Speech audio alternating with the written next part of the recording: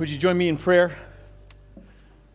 Father, we confess it kind of blows our minds to consider that the farthest reaches, the farthest edges that we can imagine of the love of God for us, and yet your love for us in Christ Jesus stretches beyond those ends.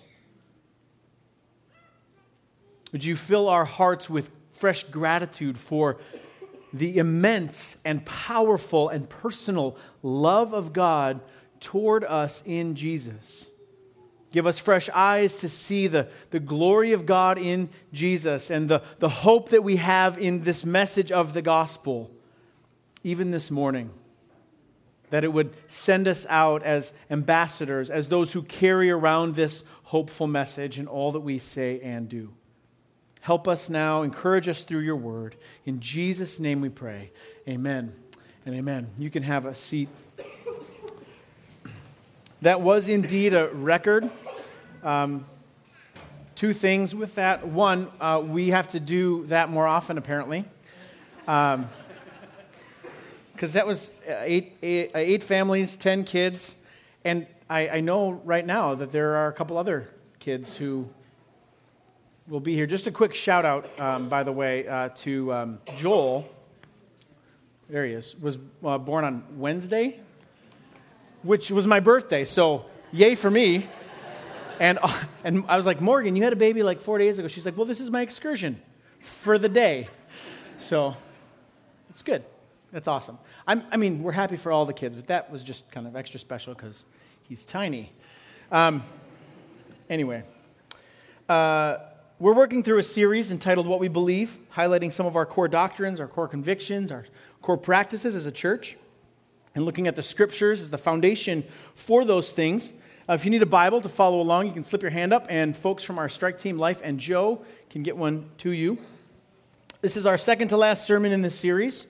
Next week, we'll close out this series looking at eschatology, the theology and study of the end of all things. And clearly, we won't cover every detail of all the complex ideas around the end of time and the judgment and new heavens and new earth, but we will unpack some of those things as we close our series next week. But today we're looking at the idea of our message, our mission, and multiplication.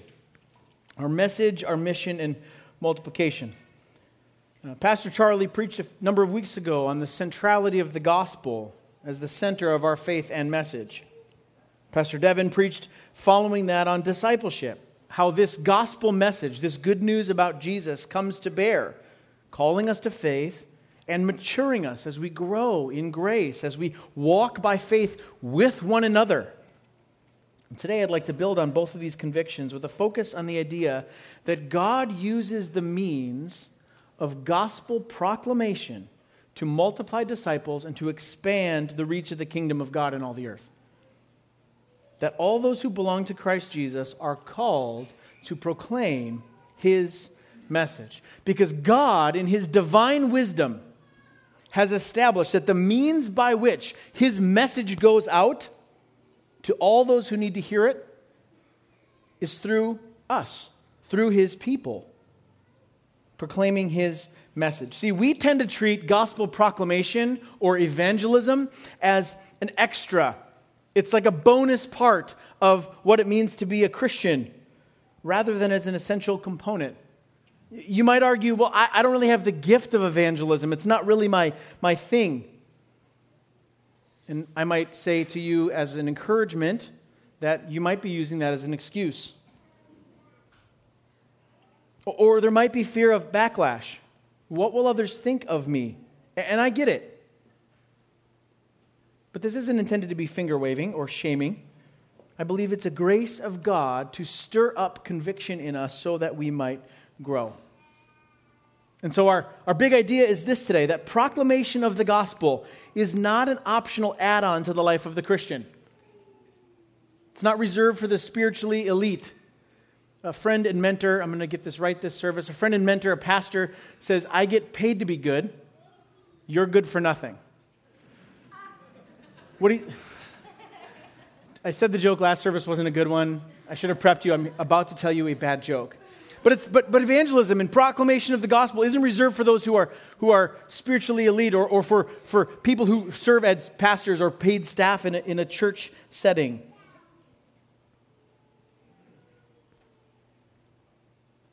It's instrumental to the life of faith. Salvation is by grace through faith in Christ Jesus, and the message of Christ is heard when it's proclaimed. Faith comes by hearing, and the gospel is to be proclaimed by those who have faith in Christ. Faith comes by hearing, and the gospel is to be proclaimed by those who have faith in Christ. We're going to look at a few passages of Scripture today, but we're going to start in Romans chapter 10. You can turn there if you'd like. Romans chapter 10, it'll be on the screen as well. And in Romans 10, the Apostle Paul is dealing with the issue of Israel's unbelief. They had all the prophecies of the coming Messiah. All of the hope of God's saving Messiah, his Savior to come, came through the Old Testament prophets. And yet, when Jesus shows up on the scene, grace in person, they reject him. They cannot justify themselves by works. They know that, and yet grace in Christ is offensive to them. And Paul is just saying that no matter your background, Jew or Gentile, that those who come to Jesus and believe in him by faith, those who confess him as Lord, that salvation is theirs. That's the radical idea that Paul's bringing to the surface. We'll start in verse 9 of Romans chapter 10 and read through verse 17. So you can read along. It'll be on the screen, and if you want in your Bibles, starting in verse 9. Paul says this, because if you confess with your mouth that Jesus is Lord and believe in your heart that God raised Jesus from the dead, you'll be saved. For with the heart one believes and is justified, and with the mouth one confesses and is saved. For the Scripture says, everyone who believes in him will not be put to shame. For there is no distinction between Jew and Greek, for the same Lord is Lord of all, bestowing his riches on all who call on him. For everyone who calls on the name of the Lord will be saved. Verse 14. How then will they call on him in whom they have not believed? And how are they to believe in him of whom they have never heard? And how are they to hear without someone preaching? And how are they to preach unless they are sent? As it is written, how beautiful are the feet of those who preach the good news. But they have not all obeyed the gospel. For Isaiah says, Lord, who has believed what he has heard from us? Verse 17. So faith comes from hearing, and hearing through the word of Christ. This is God's word for us this morning. Amen. Now, to work through this text and this idea, I'm asking three questions. One, what is faith? Two, how does this faith spread? And three, what's our part? Now, we talk about salvation in lots of different ways. The biblical language for salvation, the category is faith. And maybe you've used language like this yourself, or you've heard language like this. We talk about salvation in terms like surrendering all to Jesus, or accepting Jesus into your heart, or inviting him into your life. And while all these phrases aren't necessarily bad, they're incomplete if they're disconnected from the idea of biblical faith. And again, I don't mean to shame or to pick on someone or their use of language, but to reorient our thinking a little bit to make sure that what we're inviting people to is what the Scriptures are inviting people to: faith in Jesus. This last summer as a church, we read through Hebrews chapter 11, which is the faith chapter, and we gave this definition for what faith is. Faith is believing that God will do all that he's promised to do. Faith is believing that God will do all that he's promised to do. And in this case, when we look at Romans chapter 10, and we see that the promise here for everyone who calls on the name of the Lord will be saved. That is a glorious promise, isn't it? That everyone who calls on the name of the Lord will be saved. They will not be put to shame. That's a good promise. And so faith is believing that God will actually accomplish what he's promised to do. That those who call on him will not be put to shame. They'll be saved. And we act according to that belief. If we believe Jesus is who he says he is, then we ask him, we call on him to actually save us, confessing our sin, repenting, turning from our sin, We acknowledge we cannot save ourselves, and we declare that Jesus is Lord. And we want to treasure him above everything else. Faith is the theological category for our salvation. So that's what faith is in this scripture. Second, how does it spread? How does it come to us? Romans 10:17 says that faith comes from hearing, and hearing through the word of Christ. We hear with our ears the message of Christ. We hear the gospel that Christ has died for our sins and was raised to life for our justification, and we respond by faith. Let's look at Romans 10 just a little bit deeper. Verse 13. Paul says, everyone who calls on the name of the Lord will be saved. And then in verse 14, Paul asks a series of rhetorical questions. And so we're going to look at them one at a time. For those who would call on the name of the Lord, he asks, how then will they call on him in whom they have not believed? You don't call someone to do something if you don't believe they can do it. Right? You might ask your accountant or financial advisor to help you with your taxes, but you probably won't ask him to help you fix your car, unless, of course, he's good at fixing cars. You won't ask your mechanic to help when you need surgery on your knee, although in a pinch, maybe. And you won't ask your surgeon for financial advice. Again, these could all be qualified depending on the skill or giftedness of your particular group of friends. In which case, if you have friends like that, hang on to them. But what are you doing? You're calling the one you actually believe can do something for the question you have. Right? You call the person, you say, here's my problem. Who can help me with that problem? And I call on the help I need to help me with that problem. In this case, we're talking about eternal salvation. If you don't need a Savior, you don't call a Savior. But if you do, if you are broken and you realize, I need help, who do you call to save you? You only call the one you believe can actually save you. So how then will they call on whom they have not believed? Paul continues, how are they to believe in him of whom they have never heard? How will people call on Jesus if they don't know that Jesus is the only one who can actually save them? How can they believe in someone they've never heard of? Someone has to tell them about Jesus. In Acts chapter 8, there's a man from Ethiopia. Christ has ascended to heaven. The disciples are now going about the work of gospel proclamation in Jerusalem, Judea, Samaria, to the ends of the earth. And there's a man from Ethiopia who had come to Jerusalem to worship and was returning home. And an angel of the Lord tells Philip, one of the disciples, go talk to that guy. So Philip runs up to his chariot and hears the man reading from the prophet Isaiah. He's reading this. In the prophet Isaiah, like a sheep he was led to the slaughter, and like a lamb before its shears is silent, so he opens not his mouth. And Philip asks the man, do you understand what you're reading? And the Ethiopian says, how can I understand unless someone explains it to me?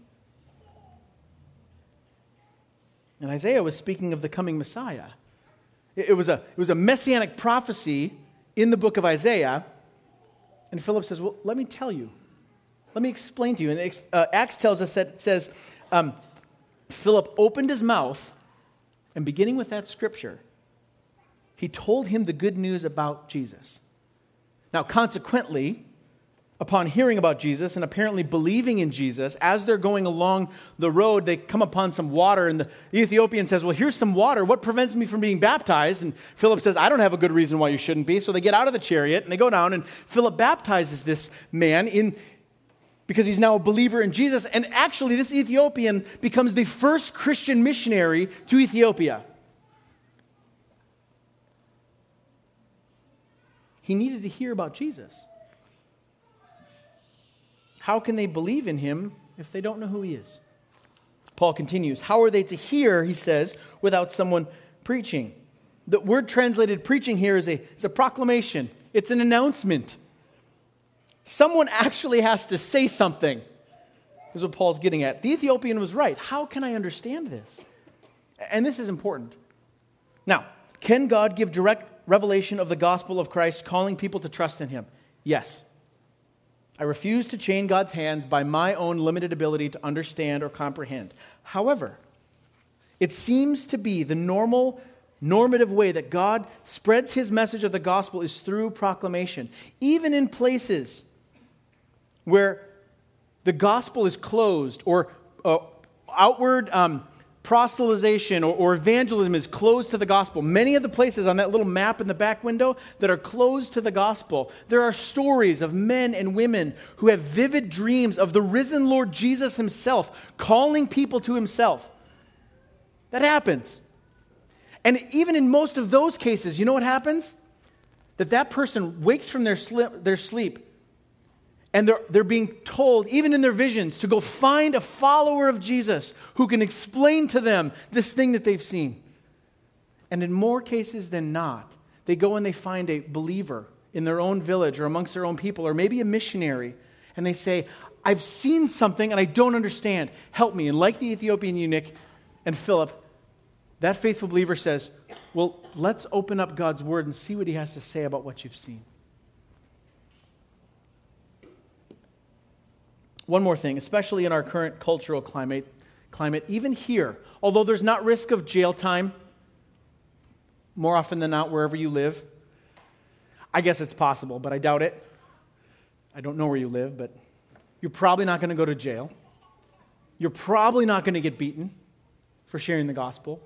But yet there is some risk, at least social risk. And so we might be tempted to shy away from clear proclamations of the gospel. We can even unknowingly start to believe that, well, maybe we really don't need to say anything at all if only we live godly lives. And if I just display the fruit of the Spirit, if I live with love and compassion, then they'll see the gospel, or at least the effects of the gospel. And I'm not saying that's not true, but I think it's inadequate. There's a quote that's often attributed to St. Francis that says something like this: preach the gospel at all times, use words if necessary. The statement might sound nice, but there are a few problems with it. First, there's no writings or no evidence in any of his writings that St. Francis ever said or wrote anything like it. In fact, he was actually known for being a pretty fiery preacher. And as I was talking to Jordan after the first service, it's also attributed to him that he took the preach the gospel to all creation so literally that he'd be going along and there'd be a group of like birds on the side of the road. He's like, well, maybe I should preach the gospel there too. And second, it's only partially biblical. Dwayne Lifton is a pastor and former president of Wheaton College. He says this: it's simply impossible to preach the gospel without words. The gospel is inherently verbal, and preaching the gospel is inherently verbal behavior. So let me just say, yes, we are to live our lives in such a way so that the gospel of Jesus to save sinners is clearly seen. Our new lives in Christ reflect a new identity and a new reality. We are to be humble because we of all people, know how desperately needy we are and how undeserving of God's mercy and grace we are. And yet he has shown us such great mercy. So above all people, we are to be humble. We are to be loving because we of all people have tasted undeserved and perfect love. We can and should love others with the love that God has loved us with in Christ Jesus. Above all people, we are to be loving. We are to be generous because we of all people have been given a gift way better than the greatest treasure this earth can supply. And we know that we don't take 1 cent or 1 ounce of treasure with us, but rather we have a greater treasure already secured and waiting for us in eternity. So we above all people are to be generous. And, not either or, both and we are to be bold in our witness and in our proclamation of the gospel because someone was bold to share the gospel with you. The hope to be had in Jesus. When you, by God's grace, saw your need for Jesus, you recognized your own brokenness, you recognized your own sin, and you heard his name as the only one who could overcome your sin, who could bring healing to your brokenness, who could restore what's been lost, bringing you from death to life. You believed in him. You confessed him as Lord and treasure, and you believed in him, and you were justified and were saved. Yes, our deeds should match our message and our message our deeds. But we cannot neglect the proclaiming of the gospel of Jesus out loud and with words. The gospel is a message that is to be shared. Paul's final question, he says, how are they to preach unless they are sent? And this is what we as pastors and elders are called to do, as we equip the saints for the work of ministry, Ephesians 4. And this is what you're called to do, as you disciple one another, encouraging one another, stirring one another up to love and good works, Hebrews chapter 10. This is how faith spreads. It's passed from one to another to another. And we are sent to proclaim and preach so that the lost might hear the gospel, that they might hear the name of Jesus, they might believe that Jesus is the Savior that they need, and call upon his name as Lord and King. And the promise of salvation is fulfilled. And Paul says, how beautiful are the feet of those who bring the good news. And heaven rejoices. Now, we've already started to dive into this, but the last question I'm asking, and we're asking, is, so what's our place in this? We've already begun to answer that question. Because all those who are followers of Jesus are not just called to faith, but also sent to call others to faith. Turn in your Bibles just a few pages over to 2 Corinthians chapter 5. This is the other scripture we'll look at today. Starting in verse 17.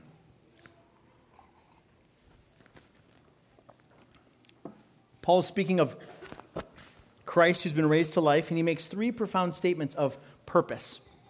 He says this, therefore, Paul says, if anyone is in Christ, he is a new creation. The old has passed away, behold, the new has come.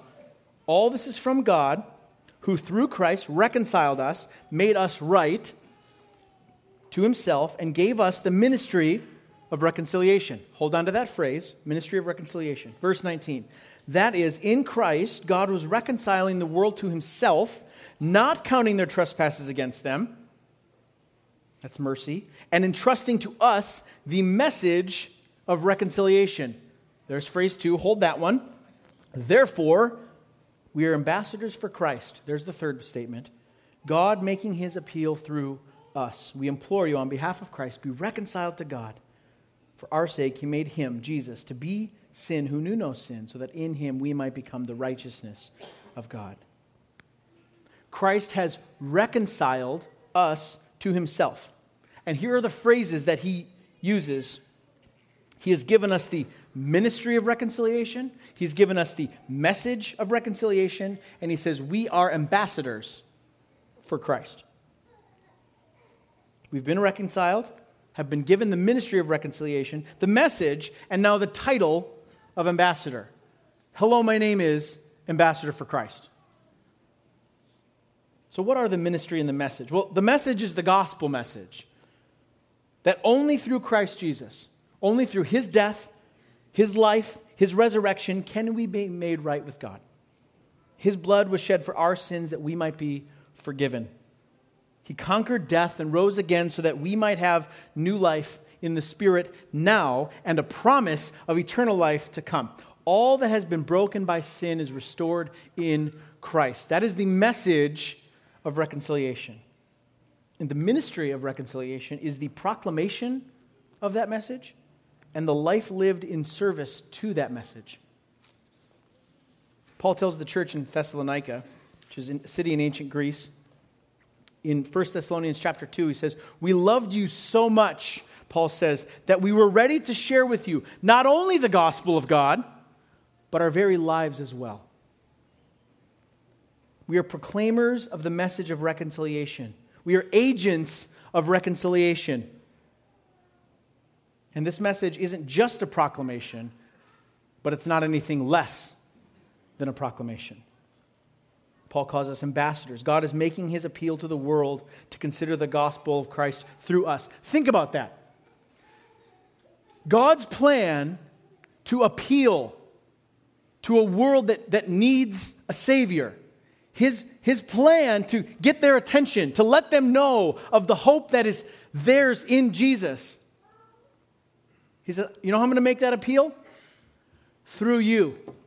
I'm going to use you, the church, other followers of Jesus, to make the claim that Jesus is the hope of the world.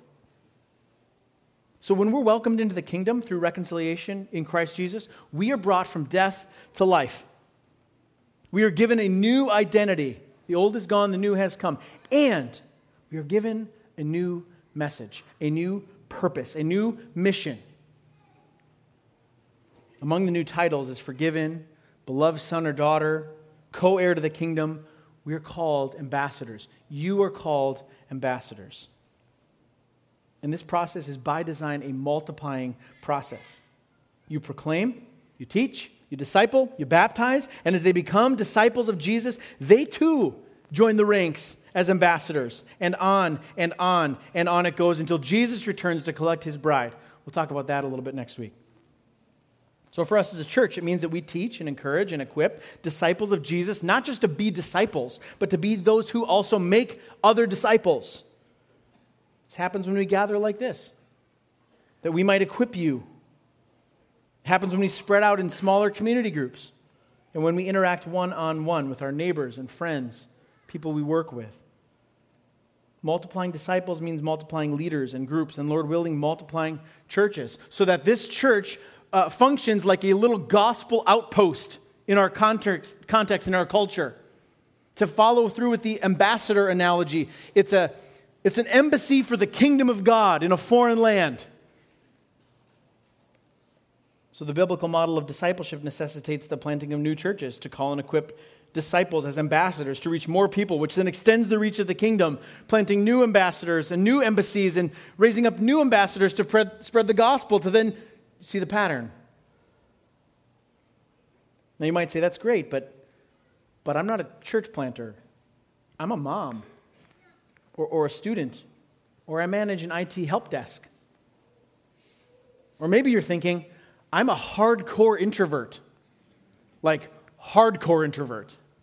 The meet and greet time gives me hives. Why do you make us do that?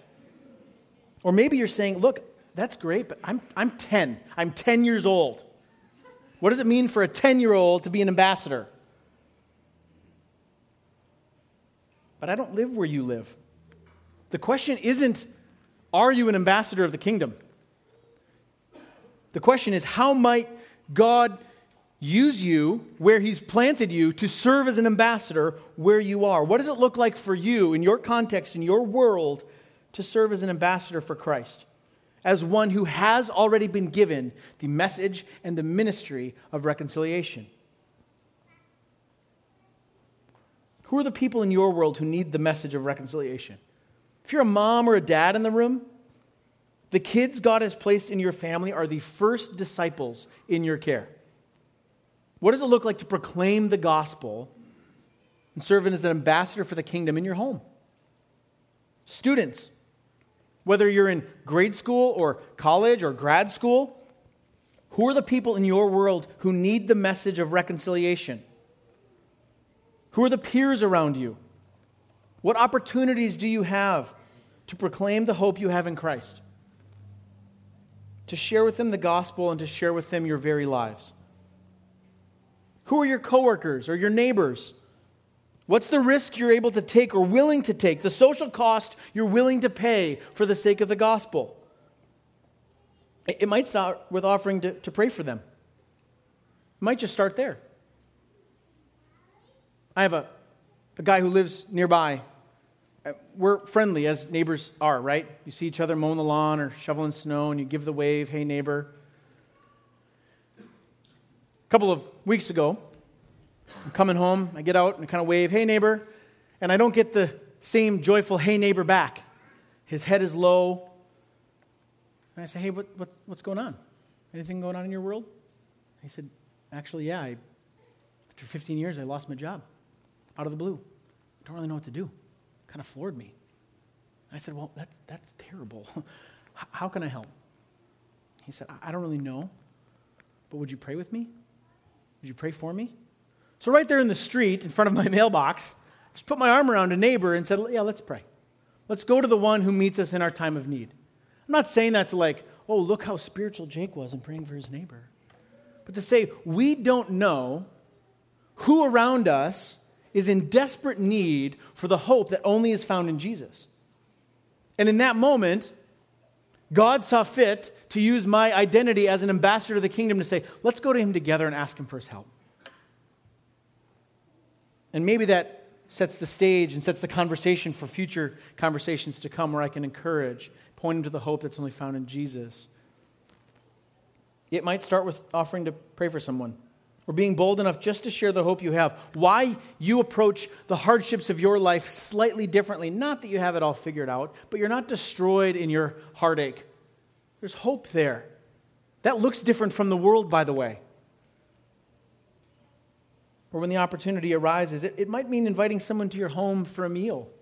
Not expecting anything in return, but true hospitality that just says, how can I serve you? As an extension of the love that I've been in service that I've been given by Christ. And you might be surprised how many people would be interested in a spiritual conversation or opening up and saying, would you ever like to read, John's Gospel or something with me? You'd be surprised how many people go, I don't know, that might be interesting. The proclamation and ambassadorship isn't an optional add-on for the followers of Jesus. That's what we're getting at today. He has loved us and called us and sent us as his agents. He is appealing to the world, to your friends and family and neighbors through you. So, let's ask for boldness. Let's ask for confidence. Let's ask for wisdom. And let's ask for the power of the Spirit to serve as ambassadors, as those who are actually sent to proclaim the good news to the places where he's placed us, so that many people might hear and by grace respond in faith to the message of reconciliation through Christ. Not for our sake, but so that the kingdom might expand, so that we might be able to celebrate with one another and with all of heaven that rejoices when the lost call upon Jesus and are saved. That's what we're hoping for and working toward and praying towards. So let's ask for that boldness, confidence, wisdom, and power of the Spirit to be the ambassadors he's called us to be. Amen? Would you pray with me? Father, we do ask for that. We ask for boldness. We ask for confidence. We ask for fresh eyes to see and remember the kindness you showed us in Jesus, and that would spill out of our lips. We ask for wisdom, because we know there are many sensitive conversations and many people who've been hurt and wounded by other people, by people claiming to be Christians, by hypocrites like all of us are as Christians. Too often, like people who've been wounded by the church. So give us wisdom and confidence, not in ourselves, but confidence in the gospel, to proclaim that Jesus is indeed, in spite of our frailties, in spite of our own shortcomings and failures, Jesus is indeed good and worthy and our only true hope. Would you expand the kingdom through your people? We ask this in Jesus' name. Amen.